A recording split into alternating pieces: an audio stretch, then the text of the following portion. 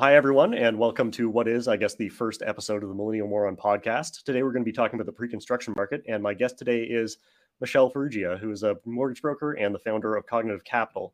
She was also named one of the Canadian Mortgage Professionals Women of Influence and hosts the Cognitive Capital podcast about real estate, finance, and entrepreneurship. Michelle, thanks for being here. Thank you for having me. I see you've done your research. Yes, I did find your webpage and write down some of it here. So I first found you through a really good video you did about a pre-construction buyer who thought they were going to make a huge amount of money off of a flip, but now it looks like they stand to lose upwards of $500,000 potentially. And I really liked that video. I thought it was very clear and concise, and it was also understandable to the average person, which I think is really important because I think a lot of people are getting into real estate investing without really understanding what they're doing right now. So for those who haven't seen that video yet, can you tell us a bit about that case, what the plan was and what ended up happening? Yeah, so essentially what happened, and we see this very often, is a buyer sourced a fake pre-approval or a pre-approval that had intention to look different 2 to 3 years down the line when the build was complete. And essentially the build came up to being complete. The client never actually had any intention of closing on that property. Their intention was to assign it before having to close and having to come up with the money or qualify for the mortgage. Obviously, the market's taken quite a bit of a turn over the last couple of years, and they don't have the income to qualify to close on that property. They don't have the down payment. Even if the market stayed perfectly stable and they weren't capable of assigning it, they wouldn't have the income to qualify for that mortgage or the down payment to close on that property. And then you add in the fact that the market's come down, the property value is significantly lower. Now there's a much larger gap that client needs to bridge, and they're in a really sticky situation. They approached my team and were like, hey, can you do anything about this? And it was us who actually realized that the property is not even worth what you purchased it for. No other person prior to them speaking to us suggested that they appraise the property. And they came to us in, the last hour within, I think it was 5 business days of closing. And I just basically said, you need to call everybody you know and try to source funds to bridge this gap or do whatever you can to close, and then we'll deal with it later. And they can't. Yeah, and I think you mentioned in the video they had put down something like 10% on a $1.9 million property, and it was against an income of something like $90,000 a year. So, like, normally you would have to get some kind of pre-approval for financing to even put that deposit down, right? Correct. Most builders will not allow you to secure units without presenting a pre-approval. Right. And do you think the pre-construction market is more susceptible to that kind of fraud? Because I mean, in this case, if everything had gone to plan and they had done what they wanted, like they thought they were going to earn about $400,000 in price appreciation over those years and then sell the assignment, and if that had worked, right, the fraud would have never been discovered because there's no direct immediate victim to it. It's more of like the victim could be said to be society at large through distortion of the market. So, yeah, I mean, what's your take on that on, I guess, fraud in this particular space?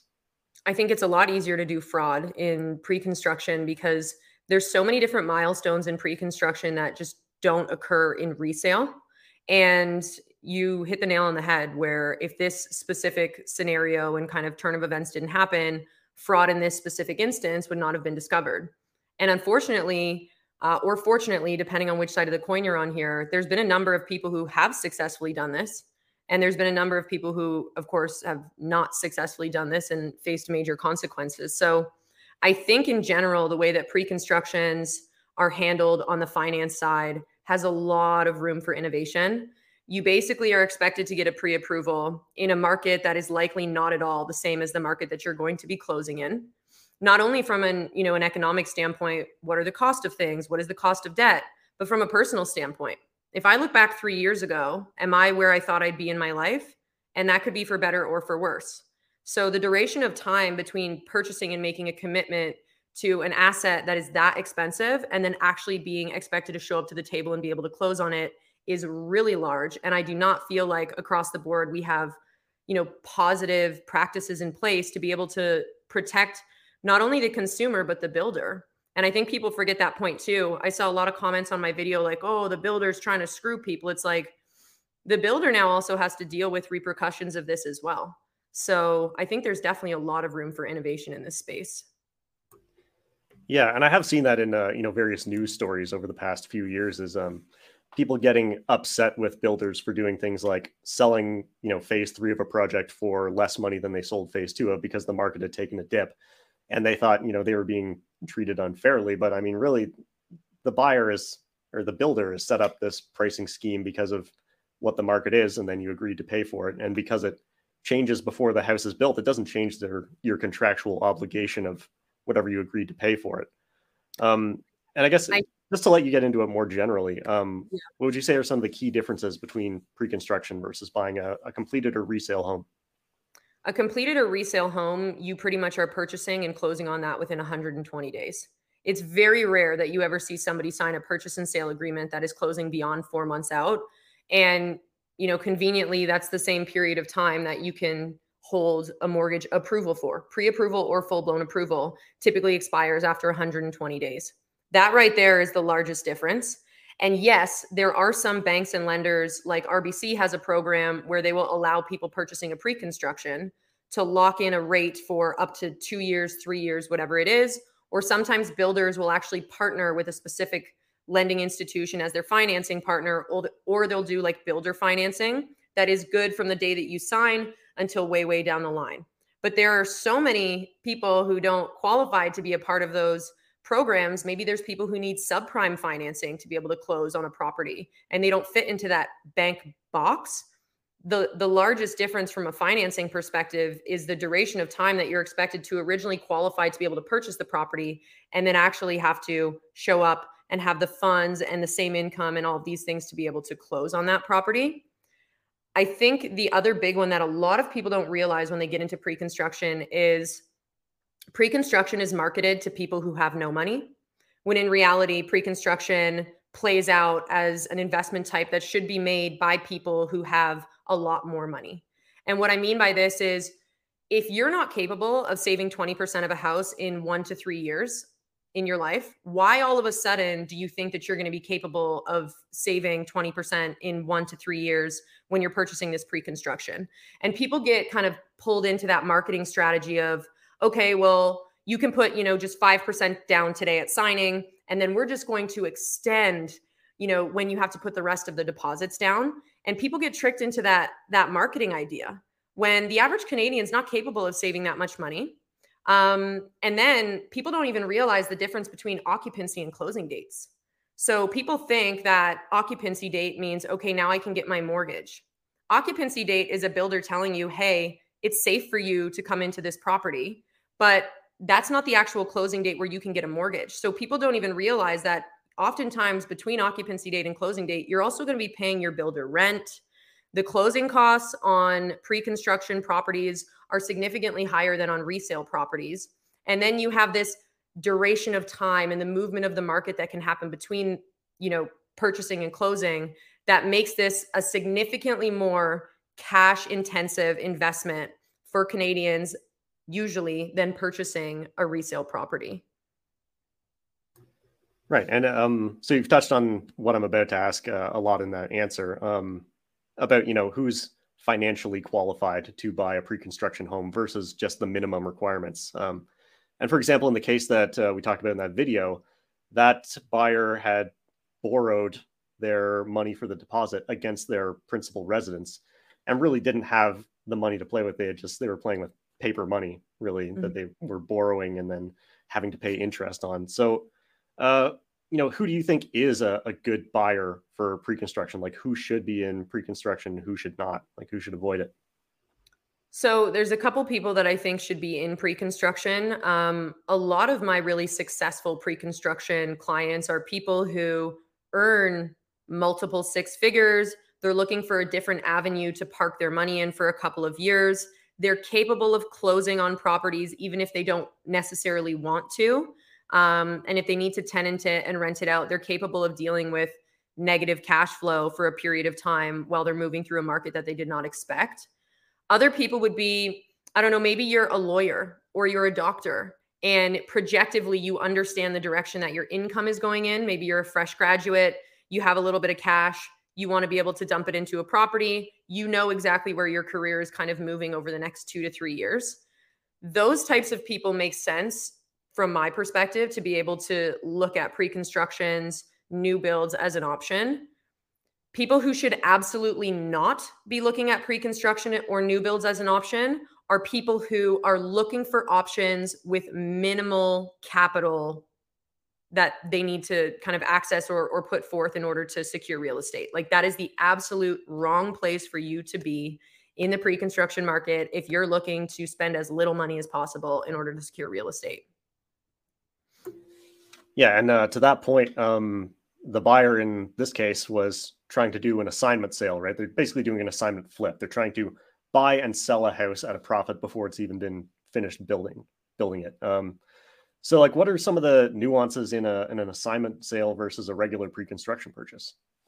So, an assignment sale is different than a regular pre-construction purchase because when a builder first launches a pre-construction, they typically host events. Okay. So all over my Instagram story this week, I'm seeing all of my realtor friends at parties and launch events and everything. And there's this big, we're launching this. This is amazing. Come buy it, come buy it, come buy it. Builders get, realtors to market it everywhere. They themselves are marketing it everywhere. There's visibility of this property in front of people. You purchase it, and then you are on whatever your deposit structure looks like. When you purchase an assignment from somebody who's already purchased that property, on the date that you purchase the assignment, you need to put down whatever the deposits are that have already been put down. So this is very different than resale or, early first purchase of a pre-construction, because you are expected to replenish to the person who is assigning you the property all of the money that they've already put down, even if closing's not for another year. So that's a very different thing to do from the buy side. And it's important for sellers to think about that, because who has that kind of money? The smaller and smaller population has that amount of money if you're talking about putting down 10 to 20% on a pre-construction prior to it closing. And then you have no idea what the mortgage qualification ability of that person is. So they might need to put significantly more money down, or they might qualify for a really large sum of debt, but they only have a little bit of capital on them. And it just totally changes the buyer profile that you're capable of capturing, because the logistics of that transaction are so different. The biggest one that I see people not understand on an assignment is people just think, oh, we're just going to assign it. Like, real estate sells like hotcakes in this country. Builders actually put different types of stipulations in their contracts that say you cannot assign this property, or you can assign this property, but there's a cost of $20,000 to do it. Or you can assign this property, and this is a very common one, but you cannot list this property on the MLS.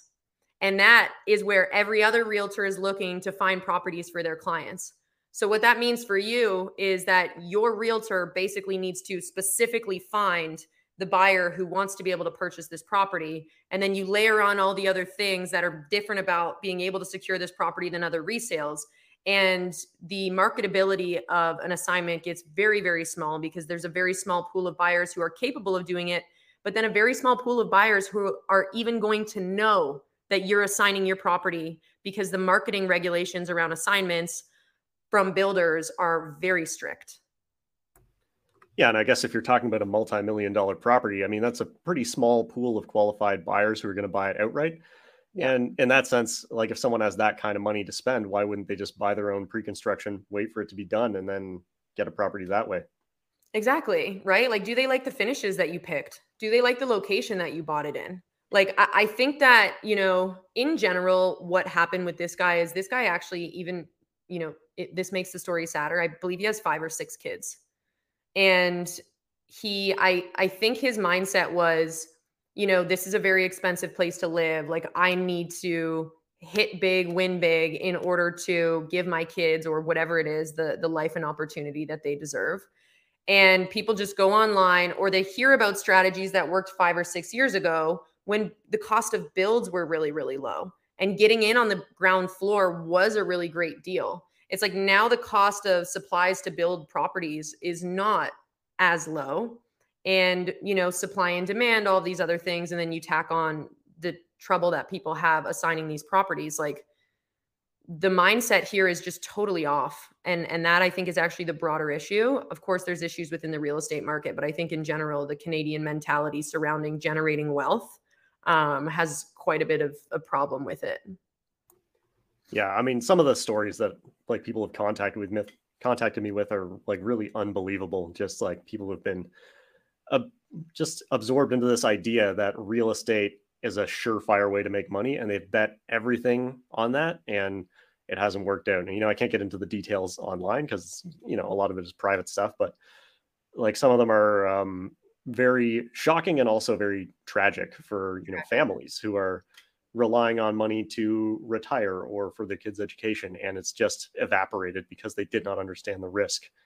Something else I want to talk about, this might be more of a question for a lawyer, but for assignment sales, I've also heard that if the buyer of the assignment fails to close, the builder can still have recourse against both that person and the original buyer. I guess it depends on the details of the contract, but I think that's also a risk that a lot of people don't take into account.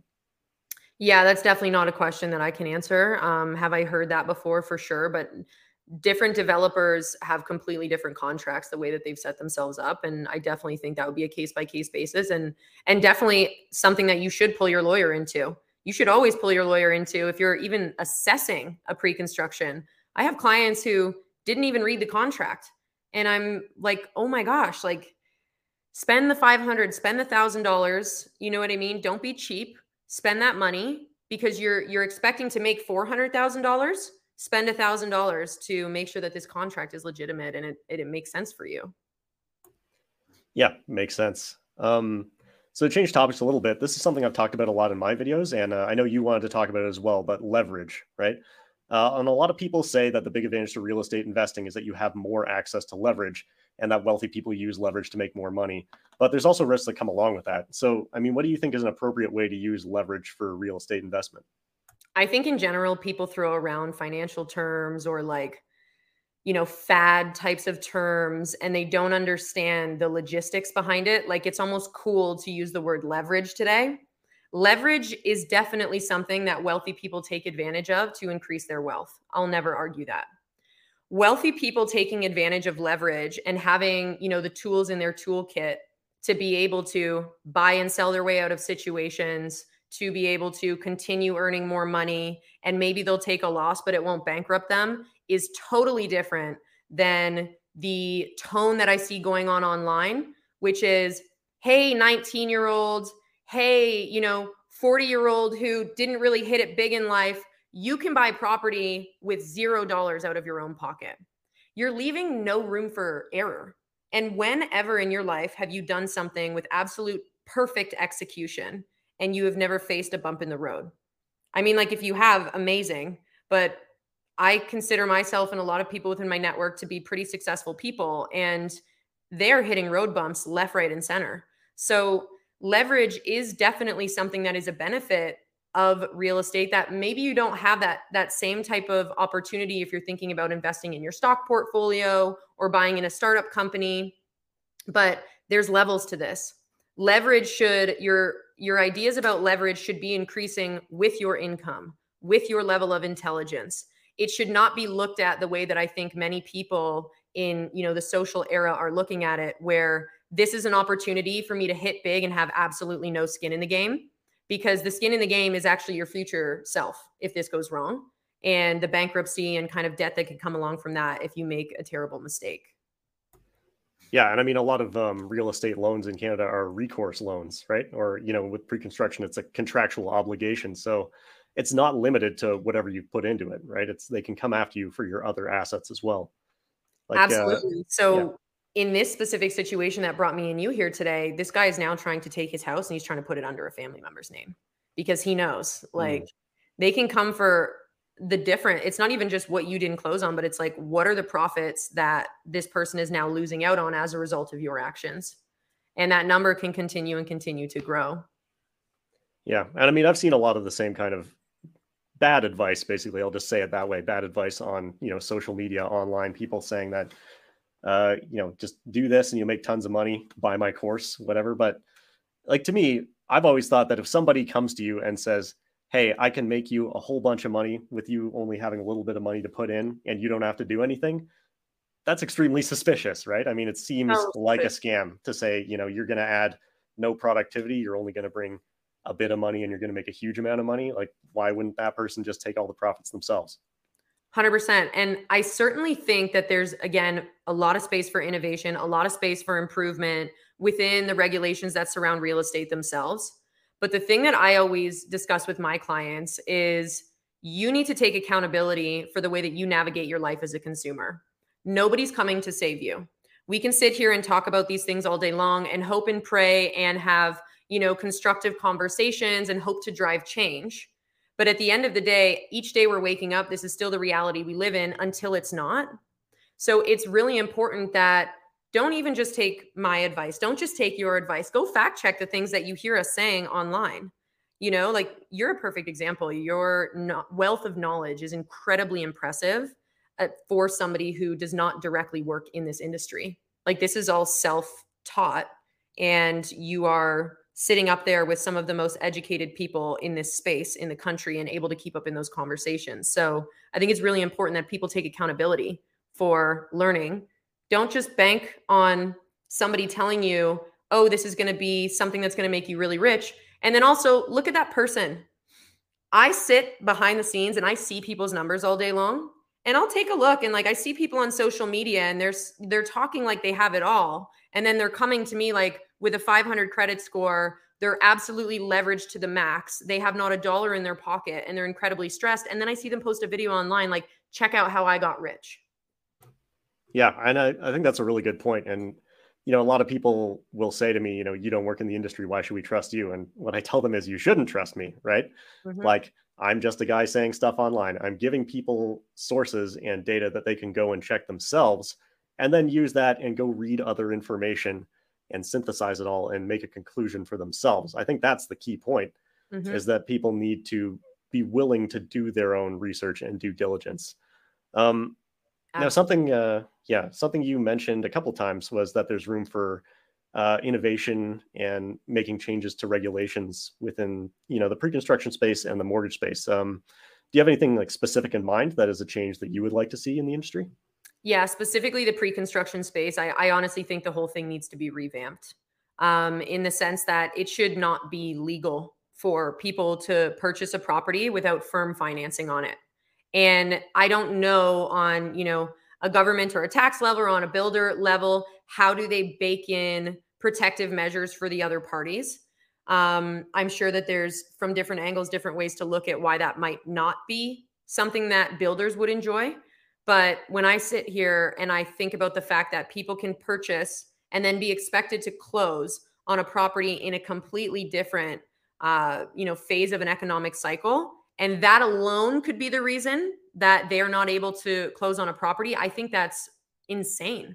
Like I have so many clients in the pre-construction world right now trying to close on a property. Their income is exactly where it was supposed to be. They got a legitimate pre-approval when they secured the property. They have all of the money down that they were supposed to have at the time of close, but now the property's just dropped 30% and a mortgage lender is only going to lend on the appraised value, not the purchase price. And now all of a sudden they're expected to come up with money that is, not in their pocket, or maybe the property is still the same value, but the interest rates are 3 times as high as what they originally qualified to secure this, property under were. And I don't understand how that makes any sense. That is detrimental on both sides, to the builders and to the clients. So I think there's a lot of room for innovation right there. Yeah, so maybe something akin to like the stress test for a regular mortgage, or even, the type of assessment that would be done on a typical business loan, just to make sure that people have finances that are robust enough to handle those kind of changes. That's interesting. I actually didn't think about it that way. I was more so thinking about it like, you should be able to lock in your qualification, and a bank should have to commit to the purchase price. And they could build in different factors as to what, maybe there's a top and a bottom of how that works. But yours is interesting, just maybe creating a whole new stress test that is maybe a little bit more challenging to kind of, I guess, withstand the test of time. Yeah, I guess I didn't think of it your way because I know Canadian banks are incredibly risk averse, right? Like they never want to take on anything that's going to even have a risk of making money, or at least that's how it seems to me. Everything needs to be either insured or has, terms and conditions that will change things if the situation changes, and they kind of push everything out onto the client, all of the risk, or onto the client or onto other external bodies like insurers. For sure. Even like somebody commented on that video and said like, that there should have to be a guaranteed appraisal. Like there should be rules surrounding when an appraisal of this property is capable of standing up against the financing. Like for example, it should have to be appraised at the time of purchase, and banks should agree as to whether or not they, want to loan on whatever the appraisal is at that time of purchase. It just makes me think like these are banks. And working so closely with banks and lending institutions, I think the average Canadian would be disgusted at what banks do and do not do, what they do and do not understand. And you guys are supposed to be like some of the, economic institutions leading our country. You're telling me that you're not capable of putting together some type of equation that factors in your risk of taking an appraised value at the time of purchase as opposed to at the time of closing. Like there must be something that you can create that is capable of doing that. Yeah, that makes sense. So we're at almost a half an hour here, so maybe we should start wrapping up. But my last question that I had was, we're seeing obviously a lot of distressed deals in pre-construction right now, people who are unable to close, people who are stressed with, prices dropping, rates going up. So do you think what we're seeing in pre-construction right now is likely to stay contained to that space, or is this sort of the tip of the iceberg for larger issues in residential real estate? I think specifically that problem is going to be contained to the space just because of, again, the logistics of how you come about it. But I do think that prices are going to continue to go down. I do think that we are going to see interest rates continue to increase. And I do think we're shifting over to a buyer's market. How low can it go is the question. I'm not really sure. But it's definitely a totally different night and day market than we saw during COVID. I'm not a believer in there's the best market for one type of buyer or seller. I think different markets work for different people, and it's really important that people sit down and figure out what their goals are. A lot of people will lose in the market that we're in right now, but young first-time home buyers, they might have an opportunity to step into a market that they couldn't get their foot into before if prices continue to decline, and that could be really exciting for the next generation of homeowners. Okay, well, thank you so much for coming and being on the podcast. Thanks, everyone, for listening. Go check out the Cognitive Capital podcast, and we'll see you next time. Thank you. Hi, everyone. Thanks for listening to the Millennial Moron podcast with me, Millennial Moron. If you enjoyed the show, please remember to rate, review, and subscribe, and check out Millennial Moron on YouTube for some video content. I know everyone says it in every podcast, but doing those things really does help me to keep making more content for you to enjoy. Thanks.